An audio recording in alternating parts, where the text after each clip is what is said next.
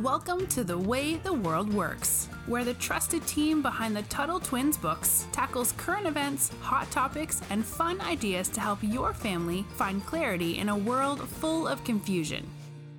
Hi, Emma. Hi, Brittany.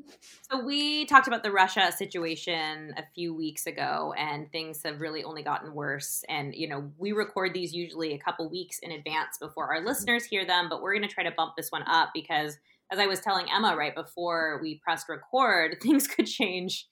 Things could change by the time this airs, in the next few days. So the situation is crazy, but Tuttle Twins and all of the stuff we've talked about here deals with foreign policy. It is a very important topic. And as I've said a lot, I like to take things that are happening now in the news that you're hearing about with your parents and really use that to tie back into the things we talk about here. Mm-hmm. So this is a really scary situation. We don't know what's going to happen. But I wanted to talk today more about what we should do. So last time we talked a little about what was going on. I want to tackle the question, what should we do about Russia? Because I think everybody thinks when something bad happens, we have to do something, right? Like when anything happens, they're like, oh, government needs to do something. We, and when I say we, I mean like the government, like what does the U.S. need to do? And that tends to get us into more trouble. Mm-hmm. So just a brief little update. So since we talked last, Russia has invaded Ukraine. So they did go into the land. So the interesting part about this, though, and this is the part of the story I really like, is that, Putin, the president of Russia, is president, right? Is that what he calls himself? Yes. Other than, he's a dictator, technically. But so he thought that this was going to be really easy to do. And it wasn't, because Ukraine has actually been putting up a really big fight. And we'll get into a little bit more of why that is later and why that actually, to me, reminds me of the American Revolution a little bit. So a lot of Americans right now are changing their social media profiles, to have like the little Ukraine flag on the bottom and, they're posting their support.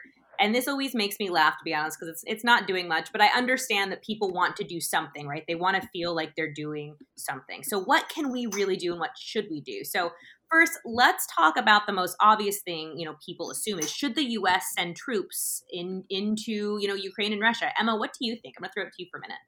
Yeah, I mean, my right off the bat response to that would be no. I'm someone who tends to think that us getting involved in other countries' affairs, and especially their conflicts, and especially if there's actually a hot war going on, people actually firing weapons at each other, unless it's absolutely necessary for the survival of the United States that we be involved, no matter how much I'm sympathetic to, another country's situation or maybe the people there. This isn't me saying, well, it's not that big of a deal. Let them just figure it out. It's a lot more complicated than that. And there's this concept of blowback that Ron Paul has talked about a lot, where getting involved in other people's affairs is always a lot more complicated than it seems. It's easy to be in our position and think, well, if we just went over there, we have a really great military and we could fix it all really easily. But that's not always true. And sometimes you can actually make it worse for the people in the other country that everyone wants to help. So kind of a long answer to a short question there, but I tend to say no, unless it is absolutely necessary. No, I think you're absolutely right. And I mean, we can just look at history, recent history. We can look at Afghanistan. We did a couple episodes on that, where we went in, to take out was it Al-Qaeda, Taliban? I don't even remember at this point. It was both, I think. But we went in there to take out, the bad guy, and then to help bring democracy, as they were telling us, and bring freedom to the people of Afghanistan. Well, maybe we got rid of the bad guys for a little bit, but a few other things happened. One, we became the bad guys to a lot of people over there because we were droning and killing civilians, people who just, kids and parents, that they weren't doing anything wrong. Because one thing to remember, when our government goes to war, it doesn't go to war against people. It goes to war against the government of another country. So that's really important to remember. Like right now, some people are being rude to like Russian restaurant owners here in America. And it's really important to remember that like the Russian people have done nothing wrong. This is a Putin thing. This is a government thing. Mm-hmm. But so back to Afghanistan. So as soon as we left, like we may have restored order, if you want to say it that way, but not really, in Afghanistan for a little bit of time. But when we left, it took like 5 minutes for the bad guys to come back again. I'm saying bad guys in quotes because we're kind of the bad guys too. But, so it didn't do anything. We didn't help anybody. It ended up getting worse. There was another war that we'll talk about in more detail another time, but it was the Vietnam War, and that was a mess too. and the United States government went over and we installed a dictator, meaning we messed in their election cycle and we put in a new president that they did not like. It had nothing to do with the people. He was Catholic. The rest of the whole country was Buddhist. And so there was no similar value structure. So we messed that up pretty badly because we intervened somewhere we shouldn't have. And then we actually lost that. People don't like to acknowledge that, but the U.S. had to pull out of Vietnam because it was so bad. So we've done similar things in a lot of other places. So I think the moral of the story is we can't fight other people's wars for them. And when we get in these wars that are not directly related to us, like right now at least, Russia has not done anything to us. We could say that we are in, you talked about a hot war, Emma. We could say that we're always in like some sort of Cold War, meaning there's no weapons fired with Russia. But we're not in a war with them right now. So if we went in or we sent troops in, we would be protecting or trying to protect, I always called it the Ukraine, but side note, it's just Ukraine. Ukraine. So we've done this before. It doesn't work. So that's one thing I think we need to keep in mind. But I also think there's something really cool about this because what we are seeing, Emma, are the people of Ukraine like really taking up arms to protect their country. And I don't know, have you seen any of this, Emma? We can talk back and forth about this, but I wasn't sure if you saw any of this going on and what you thought about it. Absolutely. It's crazy to see. And like you mentioned, it does sort of remind me in some ways of the American Revolution. It's not a totally identical situation. There's a lot of different things going on in a totally different history.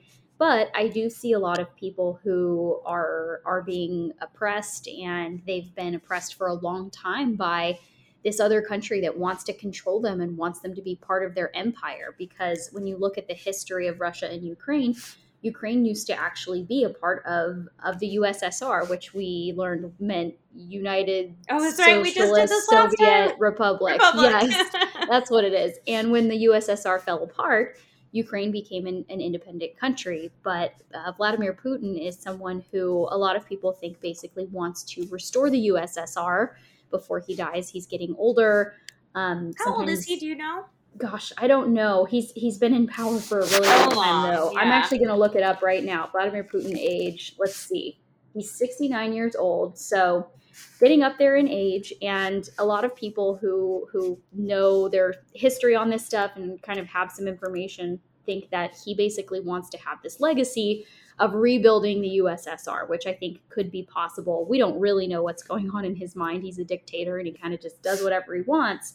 But that's sort of the history, and Ukrainians are very much opposed to this idea. And in fact, there are a lot of Russians as well in Russia who don't understand why Putin is doing this, because they see themselves as a separate country from Ukraine. They don't understand why they need to go in and fight and control them. And not only have we seen Ukrainians taking up arms, normal people just saying, hey, I'm going to get a gun or get some weapons and defend myself and defend my country. And because of that, the Ukrainians have put up such a fight. It's been going on at this point as we record for, I want to say, 5 or 6 days now. Yeah, not quite a week. I think that's about right. Yeah, not quite a week. And a lot of people thought that it was going to be immediate Russia victory, Ukraine surrenders, but the Ukrainians have been putting up such a fight. And I think that really tells you that these people want to be free. They want to be independent of Russia. They don't want to be controlled by a dictator in another country. And that's something that, you can't go in as America and engineer that and force other people to feel that way. And it's something that we've tried for a long time in the Middle East. If you've ever heard someone say the phrase nation building, that's something that we've done a lot of, where we go in and we kind of try to set up these perfect conditions. And sometimes people would call it, in like the 2000s, they said we were spreading democracy or spreading freedom.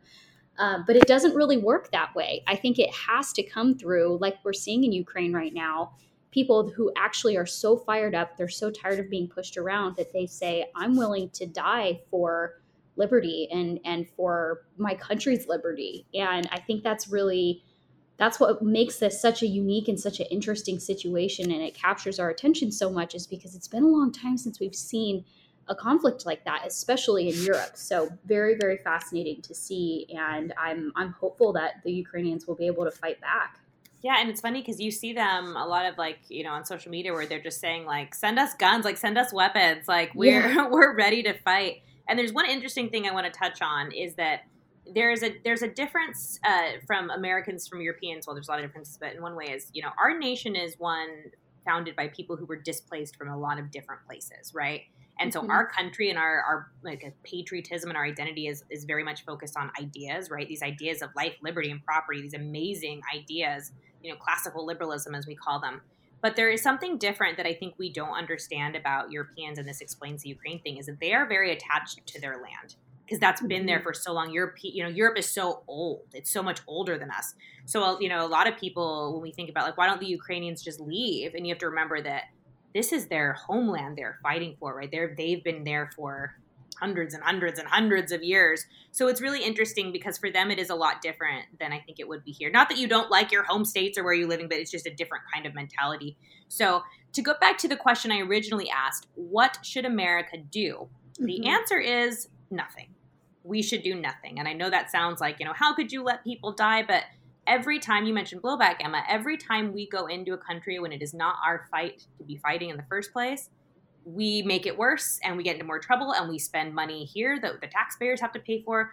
Everybody loses. Nobody wins. So I would say if individuals want to help, there's a bunch of like individual groups in Ukraine who are like, send us Bitcoin, send us money. Like, I think that's kind of a cool, if you really wanted to do something, but I think it's also important to remember that while it is fun to watch them, kind of do what's called guerrilla warfare, pick up arms, that it's still a government fighting against a government. I think we should also remember that Ukraine is not a perfect, government that's never done anything wrong. At the end of the day, these are still two, countries warring with each other. And if we've learned anything from government from this show, the government is not always the greatest thing. So keep that in mind. But again, our hearts are with the people of both Russia and Ukraine because nobody deserves to be in the middle of war. Absolutely. I think you bring up a really great point here as we wrap this up, that governments are the ones that pit us against each other as people and as citizens. And you look at the people of Russia, and by a great majority, they do not want to take part in this war. They see Ukrainians as their neighbors and as their friends and sometimes even as relatives. And it's the same thing with many of our conflicts that we've had. It's governments and it's these people up at the very top fighting each other, or sometimes it's even one-sided. You see Russia really trying to pick this fight with Ukraine. And I think it's a good reminder that war is not always all of one country versus all of another country. It can be a lot more complex than that, and that's why we need to be so careful about when we get into these conflicts. So we're going to wrap it up here today, guys. Thank you so much for listening. Brittany and I will talk to you all again soon. Talk to you soon. You've been listening to The Way the World Works. Make sure your family is subscribed and check out TuttleTwins.com for more awesome content.